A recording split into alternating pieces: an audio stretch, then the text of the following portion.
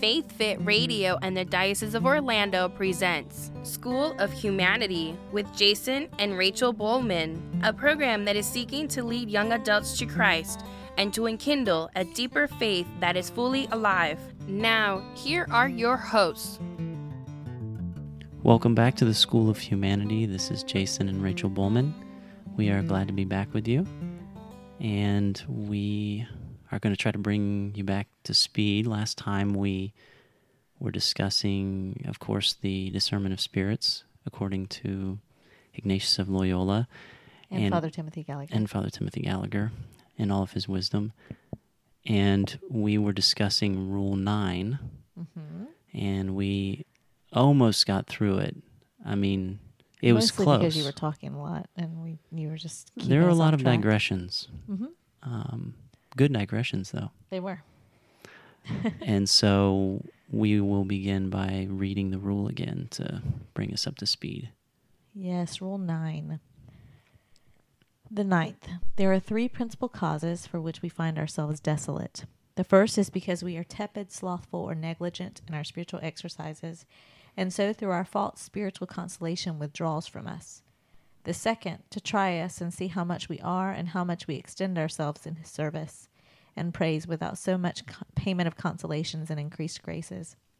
The third, to give us true recognition and understanding so that we may interiorly feel that it is not ours to attain or maintain increased devotion, intense love, tears, or any other spiritual consolation, but that all is the gift and grace of God our Lord, and so that we may build a nest in something, so that we may not build our nest in something belonging to another, raising our mind in some pride or vainglory, attributing to ourselves the devotion or the other parts of the spiritual consolation. I will say that we do find ourselves a lot of times in the spiritual life trying to force consolation, you know? Right. And it really is something very delicate and subtle, consolation, you know? And it's a trust. It's a abandonment, a passive, in a sense, a passive letting Right. of the Lord. It is not ours to attain or maintain increased devotion, but that all is the gift and grace right. of God our Lord. Right. It seems simple, but it's hard. It is, it is so key. It's kind of like to trying to send spiritual yourself life. Flowers. Sorry. I've never done that. I've heard stories. And we're so funny because what we do is we try to when was the last time I felt close to the Lord? Oh, yeah. It was when I was doing this. And so we try to recreate that Yeah, we've talked about moment. that before. Yeah. In the respect that, if we, with our relationship, let's say if I wanted to constantly live off of the euphoria that I felt when you proposed to me. Right. That it would be kind of ridiculous for me to constantly try to recreate that moment. Right, because the more actualized way to do it would be to simply live in the moment with me. Right. In the context, and our love for each other will be renewed authentically and person to person rather than this kind of idea that you're trying to create in your mind. You know, we tend to forget God's a person. Right. You know? And so like Groundhog Day. Right. All the time. Hopefully people have seen that movie because I've noticed lately that when I make references that I'm old. Yeah. We're old, so. But all 2 of the listeners just went, yes, I've never seen that movie. We don't know what they're talking about. But it's just trying to relive that same moment over and over again. And basically in vainglory, like we've said. But it's also realizing that you have to create that consolation is a gift from God, and that right. It's not something that can be chased; it is given to you. Right. So our only business really is to dispose ourselves to be able to receive, rather than taking it upon ourselves to create that consoling relationship, that moment of peace, because you might do all the right external things, like place yourself in church in front of the tabernacle. Lights are low, candles are on, Right. and you do all these things to sort of like, which are all good and beautiful and do assist. But if you rely solely on those things as a means to reach God, then, and you forget that it is the Lord who first loved you. Right. It, He lit the candles first. right. Right. It is a responding rather than, us starting the conversation. Right. And so, I mean, to recap, the three reasons, principal causes, not, of course, all of the reasons for desolation, but three of the principal causes are when we have become tepid, slothful, or negligent in our spiritual exercises, to try us and to see how much we are and how much we extend ourselves in His service and praise without so much payment of consolations and increased graces. And the third was to give us true recognition and understanding so that we may interiorly feel that it is not ours to attain or maintain increased devotion. Father Gallagher says so beautifully in the book, like once you've realized that you're in desolation and you try to do the things that he said, in earlier rules, like you meditate and you pray and you examine, your heart and how this has happened. If you find yourself realizing that it's not because you're negligent, nothing has really changed in your spiritual exercises, then you should realize that it's because you are a faithful disciple of God. Right. That this is happening. There's actually a really beautiful letter that was written to St. Francis of Assisi, where a young man said, pray for me, kind Father, for I'm sure that I will be immediately freed from my temptations if you'll be kind enough to pray for me. For I'm afflicted above my strength, and I know that this is no secret to you. And so St. Francis said to him, believe me, son, for I think you are, for that reason, more truly a servant of God. And know the more you are tempted, the more will you be loved by me. I tell you in all truth, no one must consider himself a servant of God until he has undergone temptations and tribulations. Temptation overcome is in a way a ring with which the Lord espouses the soul of his servant to himself. Oh, that's amazing. Isn't that beautiful? Well, even in Scripture, and I'm not going to get this totally right, but there's a passage where it mentions how Christ, in suffering his temptation and the cross, was made perfect. Do you know what I mean? Yes. So again, he is the way, he is the truth, he is the life. So if we're to follow him, these trials will come. Desolation will come. And all of these rules of St. Ignatius are tools to, and I don't like that word tool, they are truths, which help us to recognize them, to respond and act on them appropriately so that we can be aware and not fall prey to them. Which I think this is a good segue into the 10th rule. Yes, the 10th rule says, let him who is in consolation think how he will be in the desolation which will come after, taking new strength for them. I'm going to read that again because we've been talking so much about desolation, so it's hard to we're moving to get out of that. We're going to move on now. Right. There should be like really positive music right now, if this were a film. It's sort of moving on.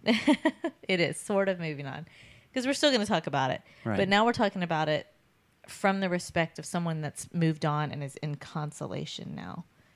Let him who is in consolation think how he will be in the desolation which will come after, taking new strength for then.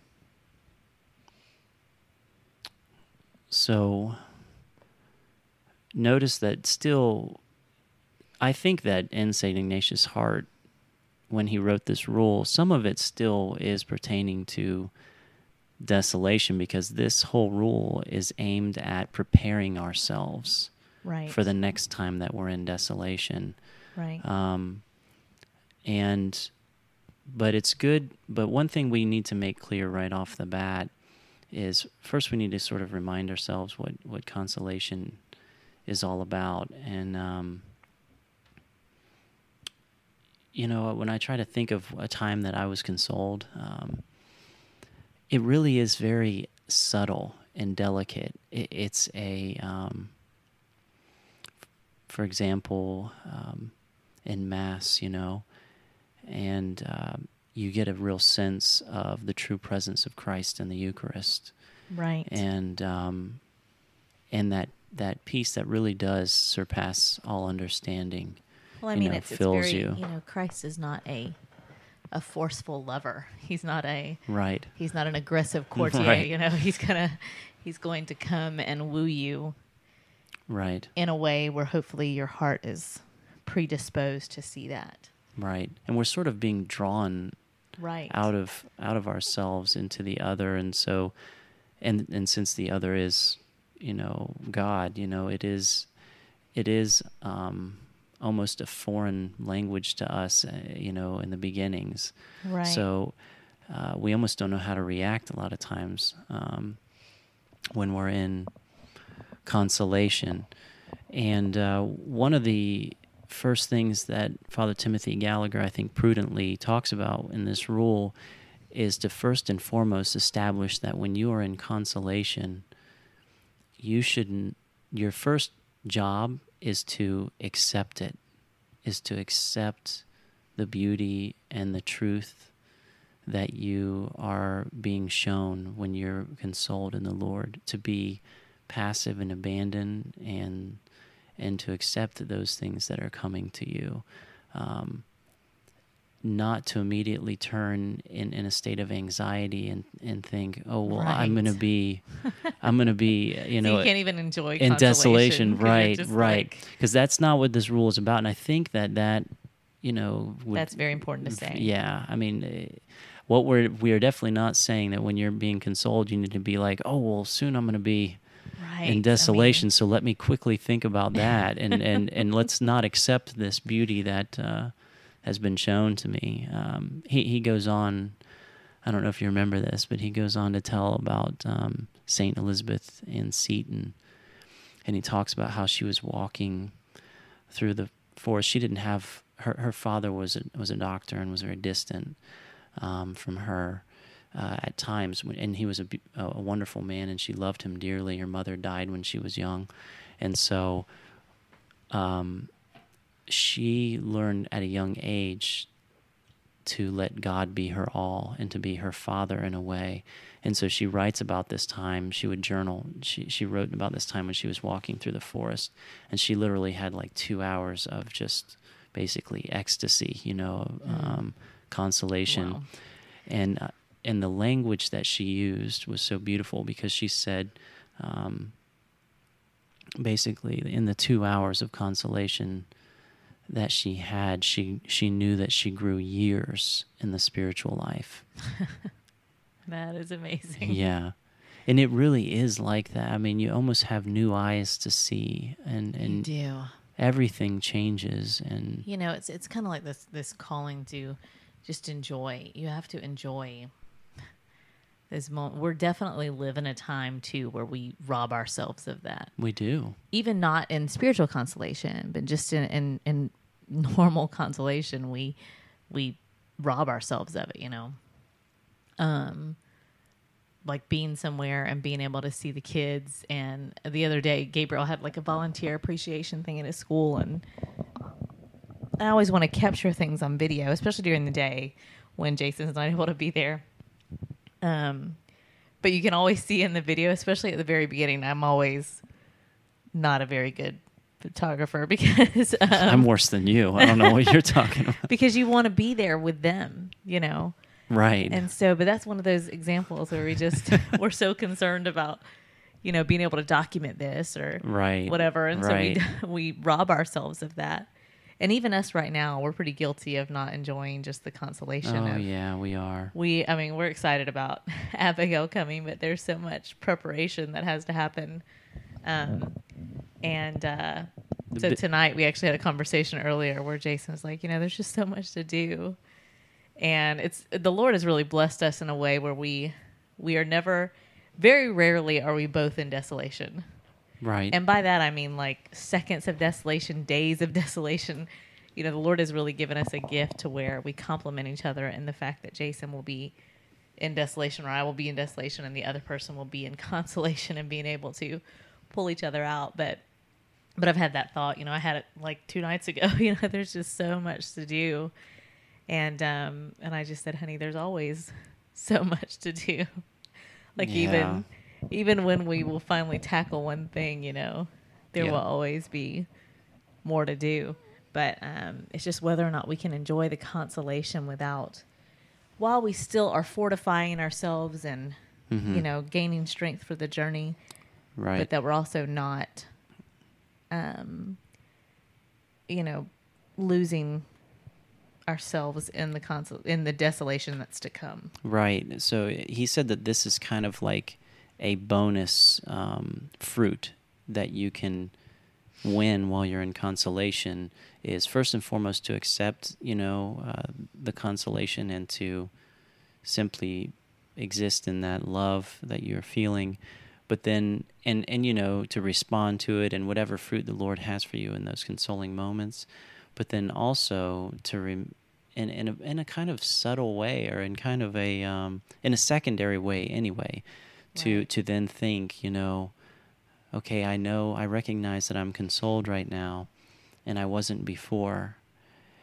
And I know that again I will go into desolation. So how in this sort of enlightened time, because the good spirit guides you now. Guides you now. So now that I see things clearly, let me look upon the notion of desolation. Let me look upon it, and I know because it's going to come again, and prepare myself in a way that's peaceful, and not with an anxiety, but in a way that's peaceful. To not so enter into it next time, and maybe that way we can quickly, throw the enemy aside when desolation tries to come. And there are some practical things that we can do in those moments. First of all, what I always think about is to remember those times when you are most apt to fall into desolation. Right. When is it? Is it the time, is it after your really long day and you get home from work and you're exhausted and the kids need a lot of attention, that you tend to fall into desolation? Well, you need to prepare yourself for that. Right. And you need to, now that you're in consolation and you see it for what it really is, right, try to recognize that. Maybe you need to journal about it and write something down that you can read, And I mean, if you're Jason, again, it's definitely another gift of our marriage is that we are able to be kind of like journals for each other. Right. But, it's so important if you have good friends or maybe roommates that you can share things with.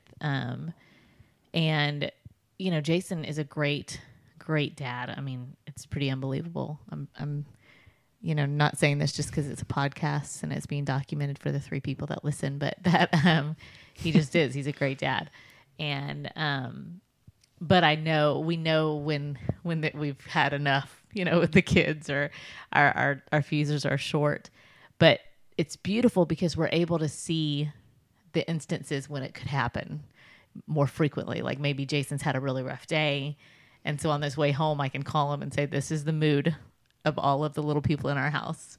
So just prepare yourself for the mood that you're walking into." And just a little preparation like that, right, it can make all the difference in the world. It reminds me another example that he gives, which I think is just awesome to think about, is imagine that you're on a boat and 2 people are on a boat and they're going along, everything's okay, but there's going to be some turbulence that's coming up, and the first person was it a boat or a bus? No, it was a boat. Okay. I'm pretty sure it was a boat because he said he went sailing a lot as a kid. All right.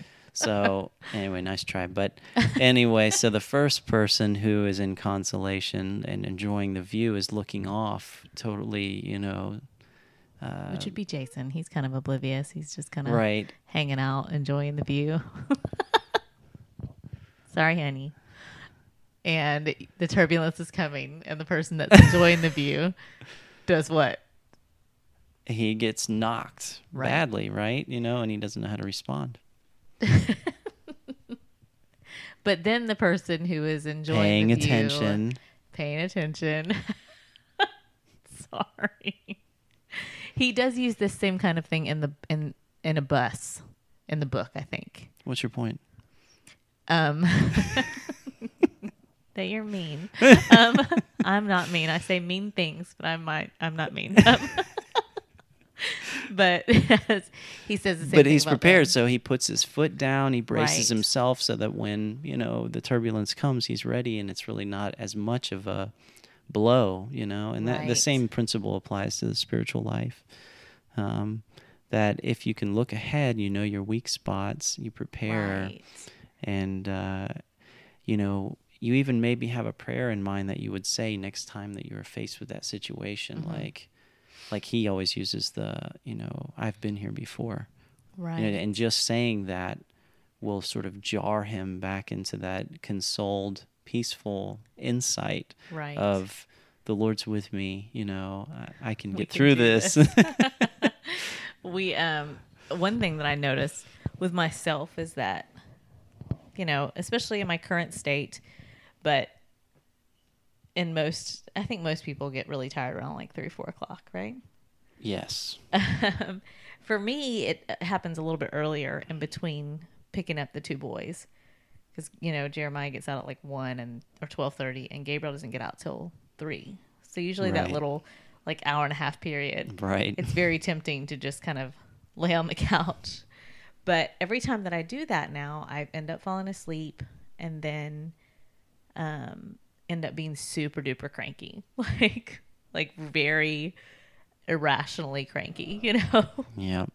And like we'll be sitting on the couch, and Jeremiah will come over, and he'll try to cuddle, and I'm just like, please don't touch me. Like, I'm really hot right now, and I'm such a mean person. But so what I've tried to do is that, knowing that because inevitably you feel bad after that, Right. I'm like, oh my Right. gosh, he's 4 years old and he just wants to cuddle his mom. Be Yep. nice.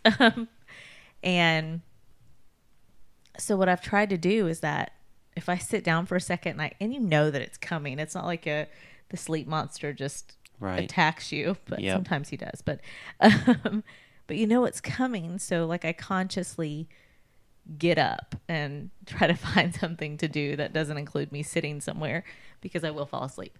Right. And just making a conscious effort, like I know that this is coming. And actually that came up another time not so long ago. We were talking about, because Jason and I are really bad about staying up really late. Yeah, we are. Mostly Jason. I'm just kidding. It's usually me. It's definitely you. But staying up too late, because most of the time, this is the only time that we really can get things done, Freedom. There's lots of dance parties and like strobe lights that come out when the kids go to bed. I'm just kidding. Boots, boots, boots. But anyway, so the kids go to bed, and we just have to like check off everything on the to-do list because we're crazy. But with trying to be a little bit more disciplined about that. But one night we were talking about, Jason asked me, he's like, how do you get up in the morning? Because I'll go to bed at like 1 and still get up at like 5:30, 6 o'clock. Gosh. And I told him that what drives me to do it still, because he's like, I can't do that. I just can't get up when you get up. Why do you get up that early? But I know that if I don't, that inevitably someone will suffer that morning. Either I'm going to be racing Rushed. around, and I'm going to be, short with the kids, Yeah. or, I'm going to forget someone's juice, or I won't get to take a shower. Or, I think that I imagine that if I get up with you, that I'm going to actually die. I think I do imagine that. I think that's Which is totally irrational. rational. No, irrational. You're missing No. the first part of that word. See, I can see that now that I'm consoled. Honey, I have a person growing inside of me, and I still get up at 5:30. I think. I know. I feel really bad about myself right now. I'm trying to somehow intellectualize. Yep, not gonna happen. Okay. But nice try. So, but no, I mean, so and it's really beautiful that whole thought, because Jason actually, right after we'd had that talk, you've been getting up now in the mornings a lot earlier. He hasn't died yet, so I think calm down. You'll be fine. There's nothing to fear but fear itself. Exactly. But it's beautiful to realize that our strength comes from usually thinking of the other. Yeah, it is. It kind of switches your viewpoint. Like, if I get up, I'm going to suffer. But then if you think, but if I don't get up, others may suffer. Right. Then you're motivated to do it. Right. Which is an awesome, awesome thing. But that definitely had something to do with Consolation, Desolation, right? I didn't just go off in left field. I did. You took us down this road. Fine. Of no return. But so we've talked about the fact that this is basically just a time of preparation. It is. Consolation is definitely a time to be enjoyed, but it's also a gift of a time to be consoled. I feel like the typical pattern, I don't know, but it's like when consolation begins, you're sort of like swept off your feet, and right. you're just like in this like very quiet, like interior quiet. There's not a whole lot to be said. You're just simply receiving. And then maybe that receiving slows down enough, and now you're starting to maybe respond a little bit more actively. Right. And then, so part of that responding actively can be a prudent application of what you know to be true in your consolation to this next time when you're going to potentially enter into desolation. Maybe it's just that you're seeing what made you desolate more clearly, right. And that may mean you need to adjust your something external, like your situation, your whatever it is at work, or how much you sleep, or some sort of non-spiritual desolation thing, yeah, or maybe some truth about yourself, that some place that you have not given to the Lord, right, becomes more evident, and you can pray with that and actively turn yourself against that which is not in conformity with Him, and start to do things in your spiritual life when desolation comes around, right, that change it for the better. So it's true.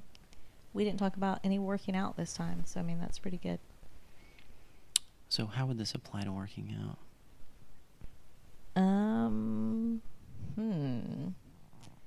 So you're in a state of gains. Yeah, like you've made gains. You've made gains. And you start to contemplate when you're weak and want to eat donuts.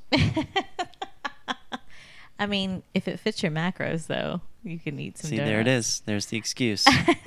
It slipped right in. Ignore that.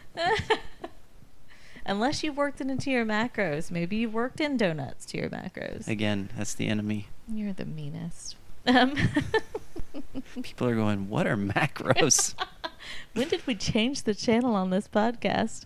But the reason why I'm going off into left field again is because now we have to continue Rule 10 again. I don't think so. I think we killed that. We did kill that, but there's still so much to say. Is there? There is. Until next time. Right? Right. God bless. Thank you for listening. Guys.